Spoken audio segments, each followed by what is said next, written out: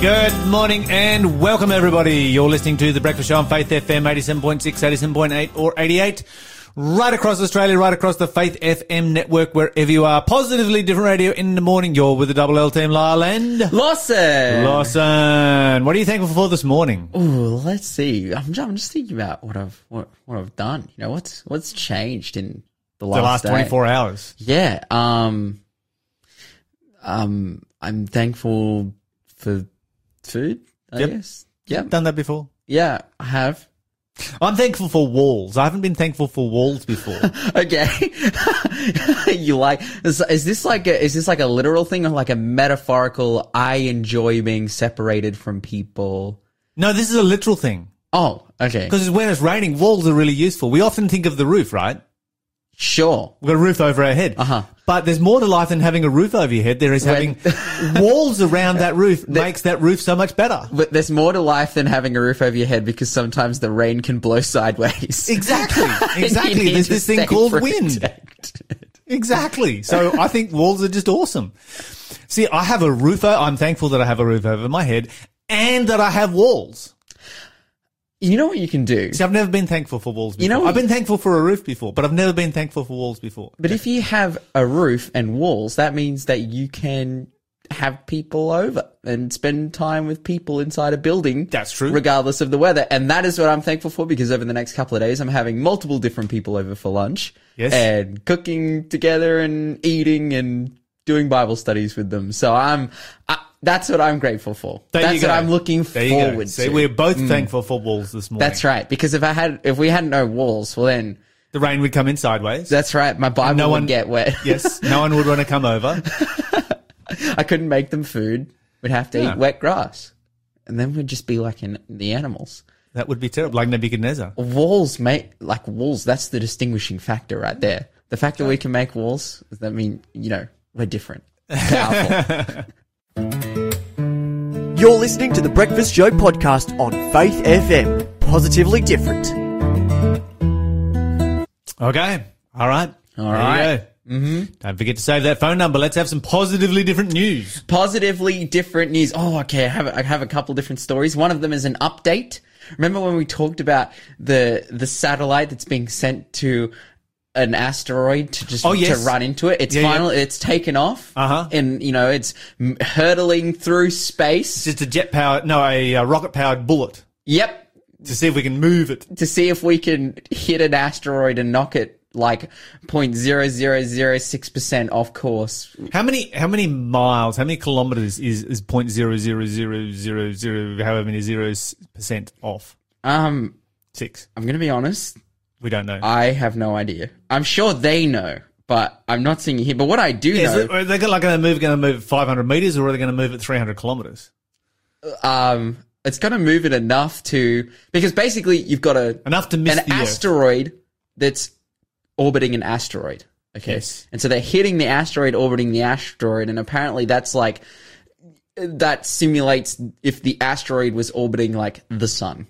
Right. And seeing if they can knock it that much off out course. of orbit. Anyways, but it ceases to orbit. I think the big thing here is that it's like, okay, so when's it going to hit that asteroid? Well, it has, just about 6.7 million miles to travel. Okay, that's decent. Which is a pretty long way. And it's going to get there by about September next year. So I guess that's when we'll come back for the next update of how the DART did. That's a long way for the bullet to arrive at its target. Yeah, but apparently by the time it hits it, it's going to be traveling 6.6 kilometers per second or 15,000 miles an hour. Yeah, that's definitely that is definitely moving fast. That's pretty quick. So does it accelerate as it goes, or do they just bring it up to that speed and it just stays at that speed?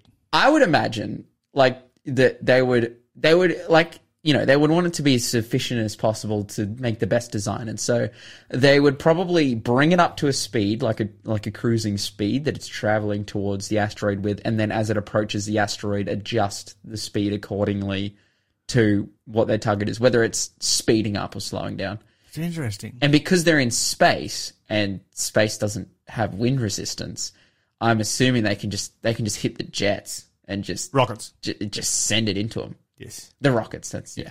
But, yeah, so... Don't have jets in space. That's right. Well, I was using the figure of Yes. speech, No, you know? that's You know right. when people running yeah. down the football field, and I was like, oh, they turned on the jets, you know? It's like, they're gonna hit the button and it's gonna send it into this asteroid, and we're gonna this see is if we can super move cool. it point It'd be a bummer if they 0.0006%. Oh, that would be so bad. You've got one shot. It's going to take, a year to get there. And then you miss. I wonder if they've left It's not enough. like you can do a fast reload and send a second shot down range. I'm wondering if they could do, like, if the dart itself has enough fuel, like if they've accounted for a miss. Like it could Stop, turn around and come back. yeah. Never seen anyone do that with a bullet before. Yeah. That would be pretty epic. But, you know, the thing's got rockets on it. I'm sure it's propelled in a certain direction. They have the ability to directionally guide it. Oh, that would be so crazy. Full metal jacket. Like rocket. they would have to, they'd have to do like a big loop-de-loop and hit it again because they've missed it. But how sad would that be? They've always talked about bullets that will shoot around corners. So you know. Yeah, that's what. Well, I think this would have the ability to do it. It's got like these wings on it that I assume are for steering While it's going through air. through space. No, you can't use wings in space. No, but like they're wings. Like, but if you put rockets, like Oh yeah. something to propel, Yes. you have the ability to turn. Yes. Anyways, I think so. Yeah, I think so. I think so. Look, nonetheless, they better not miss. You can all tell that Lawson and I are rocket scientists. We know all about how this works. We are the experts in this field. Dude, speaking of science and cool things happening, particularly among young people, there's a kid who grew up in Sierra Leone who has just won $100,000 as part of the Chegg.org Global Student Prize for 2021. If anyone knows what Chegg is, I don't know how Chegg is allowed to sponsor global student prizes because they're almost like a cheating agency. If you know how Chegg works, you like upload math problems to them and then they give you the solutions. But, and so people use it to cheat during exams. But nonetheless, this kid from Sierra Leone, his name is Jeremiah. This is the most epic last name, Tharonka. Jeremiah Tharonka, and he's invented a machine. Like, so he, the big focus there, renewable energy, and how, and I feel like we talk about it on the show all the time, and everyone's talking about it. So this guy has made a renewable energy machine that collects and absorbs kinetic energy by vehicles passing over it. Cool. So basically, it sits in the road. It's like a pressure plate. Right. Vehicles pass over it, and it stores that energy and turns it into electricity. That's amazing. So this kid, he's like 17 years old. He's made a startup out of this in Sierra Leone, and Sierra Leone has probably one of the most primitive and that's nuts. like least effective power grids in the world. Only 26% of the population of Sierra Leone has electricity. Desperately poor. And desperately poor. Out of that 26%, like the power grid is always dropping out.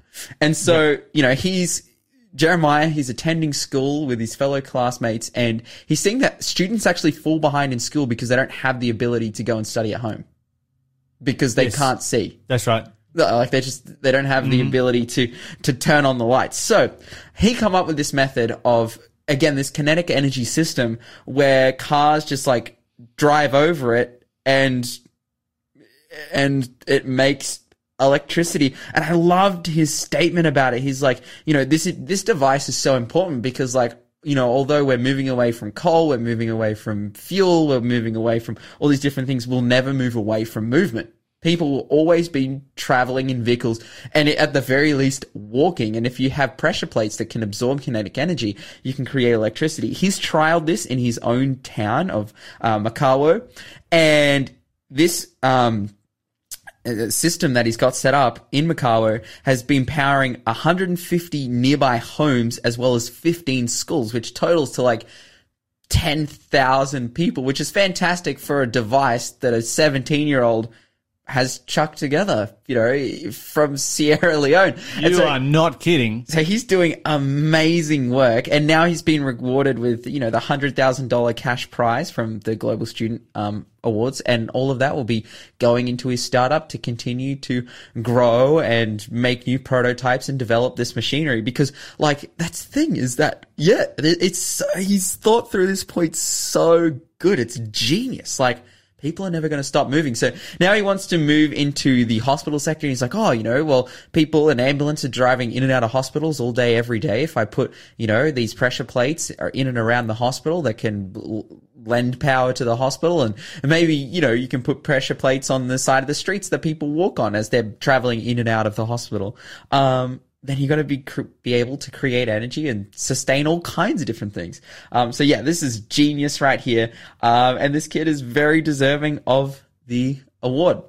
Final story I have. This one is really interesting as well, and particularly to me, because it's all about knee reconstructions and how they have found new ways to alleviate, pain, particularly during knee reconstructions and knee surgeries that haven't alleviated or fixed the problem, which is great for me because I think, by the time I'm around 30, I'm probably going to get a reco, if not very soon, because my knees are absolutely wrecked. But I was reading, so basically they have this system where, someone can do a knee reconstruction, and if they're still experiencing pain afterwards, what they do is they have this new type of thing. It's called cool radio frequency ablation, and they stick a giant needle into someone's knee and they send electric pulses to soothe the muscles. And of the 21 participants who have taken place in their initial tests, all of them found that they were suffering from chronic knee pain before, and now they're not. It's been fully alleviated. So really fantastic cool stuff. You're listening to the Breakfast Show podcast on Faith FM. Positively different. Let's head over to Missouri and to the University of St. Louis, because this is a story that is not so much about the story, but it is about how language has changed and how arguments have changed, and how often what happens when society changes, religion often gets left behind. And it's not that we get left behind, but we just don't stay up to date with where culture has moved. And we still keep arguing the same arguments that we were arguing, 10 years ago, which are not arguments that anybody on the other side is arguing anymore. Anyway, so the Students for Life chapter at the St. Louis University created a memorial. And this memorial had 1,000 flags in it in the form of a cross. And each flag was there to represent one unborn child that had been aborted, and so it's a memorial to those who are dead. Which is, that's when we look at memorials for people that have died, they are places that we generally respect, and we don't tamper with them or mess with them or anything like that. And of course, this created. There was a group there, one of these groups at the university that is devoted to inclusivity, tolerance, and compassion. I think I know how the story's going to end. Like, I haven't heard this, but I am like, yep. Please. As soon as people start talking about inclusivity, tolerance, and compassion, you're going to get a bucket load of bigotry and hatred, right? But I'm just like, okay, please don't tell me they tore down this monument. They tore down this monument. Oh, yikes. They formed a violent mob. They came in screaming all kinds of stuff and tore the monument down, which is, This is how the inclusive, tolerant, and compassionate group act these days. They act with mob violence. That's just what we've been seeing over and over again. But the thing that was interesting about it is some of the reactions that were observed by those who had put the memorial there, because they came down to try and defend their memorial, but that sort of wasn't going to happen.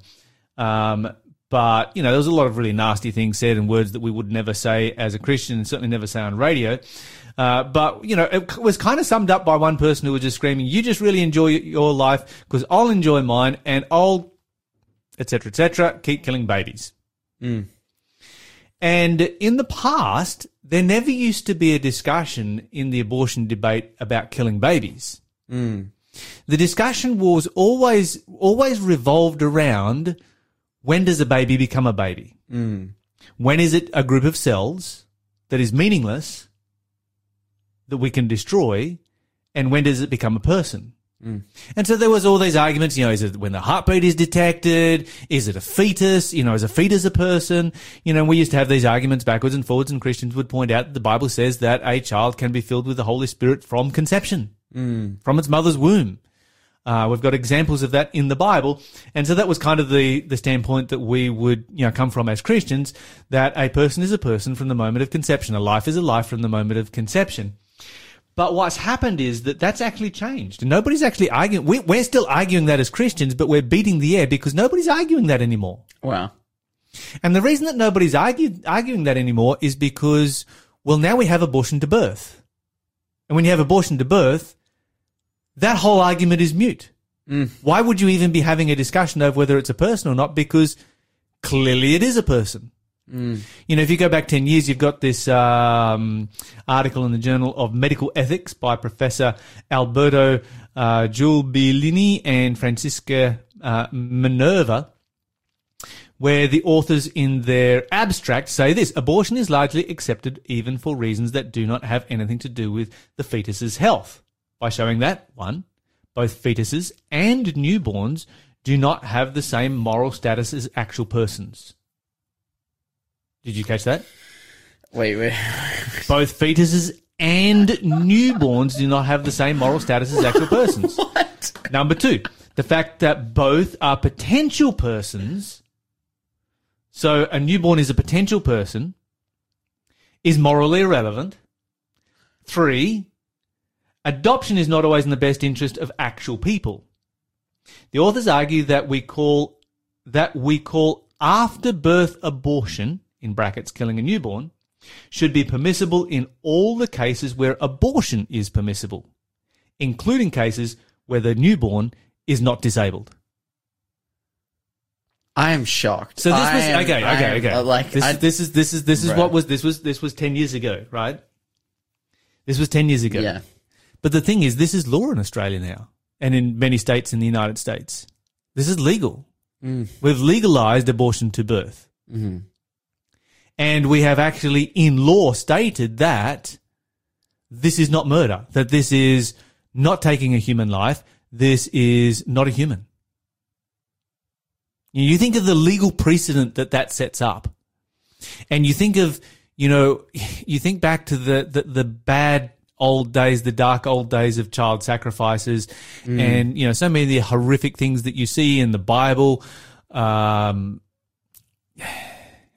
it's just kind of like, is it really that different? This is like, we talk about like difference of perspective and opinion and like, for example, our understanding of how God works in people's lives, and that, God can do a work in someone's life even if they don't know him in the sense of like knowledge or theology. Oh, absolutely. Yes. God can touch a person's heart, and even in like the worst situations, like good can come from it, even if there's difference of perspectives on different issues and all these different things. We recognize all this, and people have the rights and the freedoms to live in the way that they want to live. But at the same time, this is just killing babies, bro. And look, I know that there's a lot of people out there who've been brainwashed by the media and by the medical community that this is a fine thing, and I know that there's a lot of people that are suffering because of that, like really seriously suffering because of that. And I just want to say that, if you need to talk to somebody, give us a call here. Call Lifeline 131114 is the number to call, because we're not here to go after people who have a past. Yeah. That's not what this is about. This is not about going after, but this is a call for people who don't have a past and who have a future. This is what this story is all about. But to make the argument like that, that's just that argument that like, after birth, like once they're born, are they considered that they're still not considered a person? It's legal. It's law here in Australia. Then who is like? Yeah, that's right. Where do you draw that line? When do they become morally valuable? If you look at Bernard Nathanson's book, he's called The Hand of God, a journey from death to life by the abortion doctor who changed his mind. And he says the answer is actually very simple as to why this is pushed so hard. He's a doctor who performed 75,000 abortions, and he says it's got nothing to do with moral arguments. Mm-hmm. He says it's simple arithmetic. $300 a pop. You times that by 1.55 million abortions annually, That's $500 million. And the economy simply can't survive without it. Wow. And that's why it will never become illegal, because financially it would break the economy to make it illegal. And by the way, most of that money goes into the pocket of the physician who's doing the abortion. So those doctors aren't going to want to stop doing it as well. But of course, once it goes into his pocket, then it circulates through the economy and it keeps the economy going. That's how the economy works. So you start to do the figures on that, and, even like places like Japan, which is extremely pro-abortion, you've got, situations where you've got, the water baby temples. They've built the water baby temples where, mothers can go and have priests pray for their unborn children at $640 a pop. Or if you're a super poor person, you can get a discount down as low as $120 with $40 for each additional baby. And it's completely, the whole thing has been commercialized. It's all about money. Just follow the money. Wow. It's pretty cold when you look at, the value of a child, $300. $300. You're listening to the Breakfast Show podcast on Faith FM. Positively different. Indeed. Okay, so joining us on the phone this morning, we have Karen Collum. Karen, welcome to the show. Thank you so much for having me. It's very nice to be up bright and early to chat with you. It doesn't feel bright and early for us because we kind of do this every day, but we're glad it's bright and early for everybody who is listening in and participating in the show. Now, we've got this book here called Advent for Kids, and from time to time over the last couple of weeks, we've been promoting this book as, and sharing copies as prizes and so forth. Karen, you're the author of this book. I am. Now, technically, I'm the co-author. However, I will take credit for the words in the book. And, it was a lot of fun to write. And I'm just so glad that you've been getting it out there. Yeah, absolutely. This is amazing. So for those of you who are unaware, why don't you tell us, what is Advent Kids for? What's it all about? And why is it important right now? Sure. So Advent for Kids was the brainchild of actually someone else. That's why his name's on the cover. So Nathan Brown wrote a book last year called Advent, and that was a brilliant exploration of so many aspects of the traditional Christmas story of Jesus' birth that we hear about every year, and we get the great nativity scenes and, the Christmas carols all deal with that amazing event. So Nathan wrote this beautiful book for adults that went through a chapter a day for the entire month of December. And across that month, you got to kind of do a deep dive into the Christmas story. Well, Nathan and the teams at Science Publishing decided they would like to produce a family version of that, a companion volume to his Advent. And that's what Advent for Kids is. And that's what I had the privilege of writing. So this is a book for families to use every day during the month of December, which starts tomorrow. I'm not sure how that's happened, but it does start tomorrow. And it's a little reading, activities, and a chapter a day to get you in the Christmas spirit and to get to the heart of the meaning of Christmas. Yeah, this is absolutely amazing. And, I just want to say that if you don't get your copy in time for tomorrow, get your copy whenever you can, because you can sort of jump in and start wherever you want. And it's going to be good for next year anyway. Tell me, absolutely. What age bracket have you targeted here? Sure. So this is written for families primarily with kids aged 5 to 12. So that primary school type age. However, there's a lot of flexibility around that. And if you've got a 2-year-old at home, they'll be able to join in with some of the questions. And honestly, I actually think it's written in a way that it doesn't matter how old you are. You could be 5 or 105, and I think you'd still find something interesting, still find some of the questions thought-provoking, and hopefully you'll really enjoy just the process of spending 5 or 10 minutes every day thinking about the Christmas story.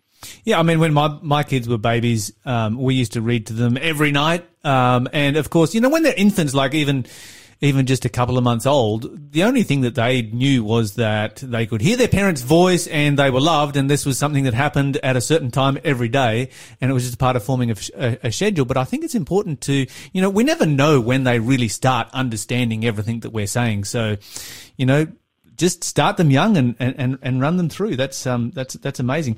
Now, just running through looking at the book here, it comes in a couple of segments. So you've got the round table, you've got the remember, the read, reflect, react. What's all this about? What's happening in each one of these segments? So I'm a great believer in structure. I've been a primary teacher for 25 years. I've done a lot of work with children professionally, and kids love predictability. Yes. They love knowing what comes next. So we've created Advent for Kids around a specific structure. So each day you kind of know what to expect. Once you've done it a few times, you'll get into the rhythm of it. So the round table, that starts off with a question. And that question is basically designed to bring everybody's personal life experiences to the table. And it's a great time of sharing. It's a question like, name something you're scared of, or what's the best Christmas present you've ever received, or how did you get your name? Do you know the meaning of your name? So it's designed to just get families talking, chatting, sharing. The next section is called Remember, and that's got a Bible verse in it that relates to the topic of the day. Following that, we have a read section. That's where the main story happens. So that's about 200 to 300 words. Doesn't take very long to read. It's designed to be read out loud, and it shares the main heart of what we're going to focus on that day. That's followed by a reflect question. It's always great to go, well, what have we learned? What does that mean? How does that make me feel? And that's what the reflect question is designed for.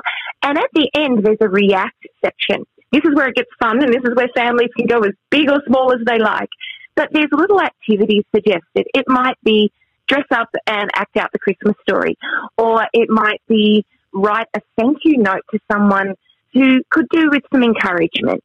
There's also a website that you can get to going to sciencepublishing.com.au/Advent for Kids with a hyphen in between each word. And they've got some extra activities on there as well. So really, you can choose as a family what works for you. If you're running late, you might just want to do the read section. But if you've got time, you might want to do the whole thing, including the craft or activity at the end. Yeah, that's amazing. Hey, if you were just to do the bare minimum, which is just read the story, how long would that take? And if you engaged with everything that there is to engage there, how long would that take? Sure. If you did the story alone, I reckon 5 minutes. You could even do it, have one of your older kids read it in the car on the way to school. Like, it can be used in so many ways. If you were going to do the whole thing, and if everyone was really engaged and having a blast, you're probably looking at 15 to 20 minutes. And possibly for some of the younger kids, you might get even half an hour of a craft activity out of it as well. And we all know how helpful that is when you have the young ones and you can sit them at the table and go, here, finish colouring this thing for me while I get dinner. Yes, particularly for those of us up here in the Newcastle area where it's been raining for the last 3 weeks. Having some good craft ideas is always fantastic and always super useful, particularly at Christmas time. Hey, I'm just wondering, as you were writing this particular book, do you have a favourite chapter? I mean, there's 30-some chapters. Is it 30 or 31 days in? 31. 31 in December. days in December. Mm-hmm. Yeah. Do you have a favourite? Oh, boy. That is really, really tricky. I think for me, it's probably chapter 6. And that chapter is called Light in the Darkness. And I just feel like, the older I get, I'm pushing towards 50 now. I've got 4 kids of my own. We work, we go to church, we've got families, extended families. I recognise the older that I get that there's lots of stuff that people are dealing with. There's a lot of hard things that people are going through. And for me, that idea that the birth of Jesus was light in the darkness, that's something that never gets old. And it's something that I never tire of being reminded of. And it's my hope that Advent for Kids can bring a little bit of light to people this Christmas. Yeah, and I love the activity on this one, which would obviously work better at night time, but it says, tonight, go into the darkest room of your house, turn off all the lights, see what happens when you shine even the smallest light in the darkness. So, yeah, I think that's just a fun thing for kids to do, Let's see how dark we can make the room, and then you switch on, maybe one tiny little LED and see how much light it just shines around the place. Absolutely. My kids are a bit older now, but I know they used to love going into the dark as long as there was an adult with them. And that whole idea of just being a little bit scared and safely scared, they really enjoyed that. And then being able to be the one to turn on the light and to drive out the darkness, that I think is really powerful for kids. Now, for Christmas Day itself, what's your recommendation? Presents first or a chapter of the book first? Well, look, I, of course, would love to say chapter of the book first. However, I'm a mum. I get it. I get that the kids get up and they're really excited. And do you know what I don't want? I don't want it to feel like Advent for kids is a chore. So if your family's in the habit of doing maybe a family worship time in the morning and that's always what you do, by all means, go ahead and do it. But the reality is this book can be used at any time. And the topic for the day on Christmas Day is so appropriate. The heading is joy. And there is joy in watching our kids have their eyes wide and all that excitement. So I actually don't think it really matters. Fit it in somewhere throughout your day. I'd love to think that this could be something that families make as part of their Christmas tradition. It is something that you can use year after year because the questions that the kids are asked, their answers are going to change as they get older. So what you're scared of when you're 5 is going to be very different to what you're scared of probably when you're 12. So it's a book that can grow with your family, be used year after year, and hopefully be incorporated into your Christmas tradition. Yeah, I know when my kids were, it's our Christmas tradition that we always used to have family worship before we had presents, which, you know, it serves a number of things. First of all, it's a way of putting Jesus first. And secondly, it teaches some delayed gratification, which is always a beneficial thing for kids to learn. But and adults, I have to say, but yes, I agree. This is true. This is so true. Okay, so Christmas is over, but the book isn't finished yet. Where does the book go? You know? Yes. My husband asked me this same question last night. He said to me, wait, Christmas Day is finished. Why does the book continue? And that's because the story of Jesus doesn't stop at the birth of Jesus. So the birth of Jesus at Christmas, and it's not the exact date. You know, historically, it was probably sometime a little bit earlier in the year. Yes. But those kind of details really don't change the heart of the story. But his birth was just the beginning because Jesus went on to grow up. He served, he stepped into his role as the Messiah, and he did amazing things during his life. And then at the end, the Bible tells us that he, after his death and his resurrection, he went back to heaven, and he's going to come again one day. So there's so much more to the story than just finishing at Christmas Day. And that is actually what I love about this book. It positions the birth of Jesus in the context of Jesus' whole life and ministry, and also our, I suppose, history and what we've got to look forward to as well. Yeah, and I'm just looking at these final chapters here. You've got Jesus, dark days, obviously, when they're heading down to Egypt and so forth, but then you've got a chapter on Jesus' teaching. You've got a chapter on the cross. You've got a chapter on the resurrection. You've got a chapter on the Advent, and a chapter, finishes off with a chapter called Hope, which really finishes off the Christmas story for the month and makes it that, that month-long children's devotional. Karen, do you have a plan to do one for Easter at some stage? Oh, I would love to do that. That would be amazing. So Nathan and I are going to have to chat about that one. A little bit harder to centre it on a month though, because Easter sort of does really bounce around all over the place, doesn't it?